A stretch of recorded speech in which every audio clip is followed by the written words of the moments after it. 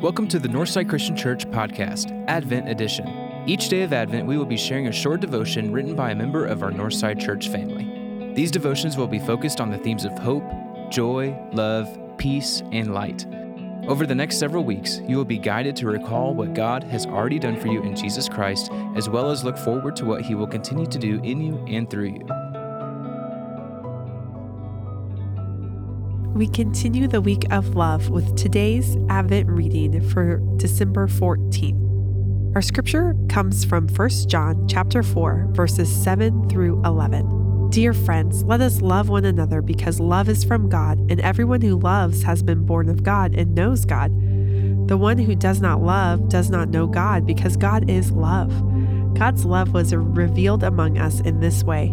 God sent His one and only Son into the world so that we might live through Him. Love consists in this, not that we loved God, but that He loved us and sent His Son to be the atoning sacrifice for our sins. Dear friends, if God loved us in this way, we also must love one another. Today's Advent devotion was written by Lisa Kruger. Love. This has become one of the most overused words in the English language. Love has been used so much that it has essentially lost meaning.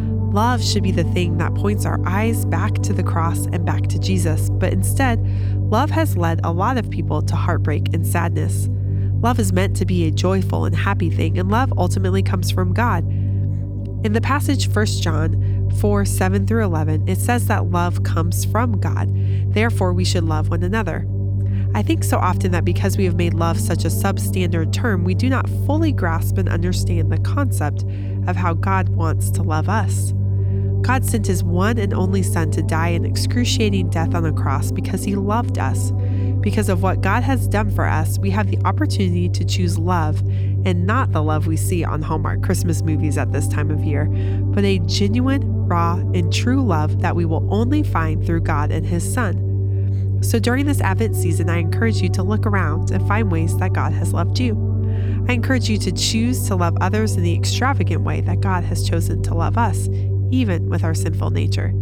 Choose to love others, and maybe this Advent season, your perspective on love will become just a little bit different. We'll see you tomorrow.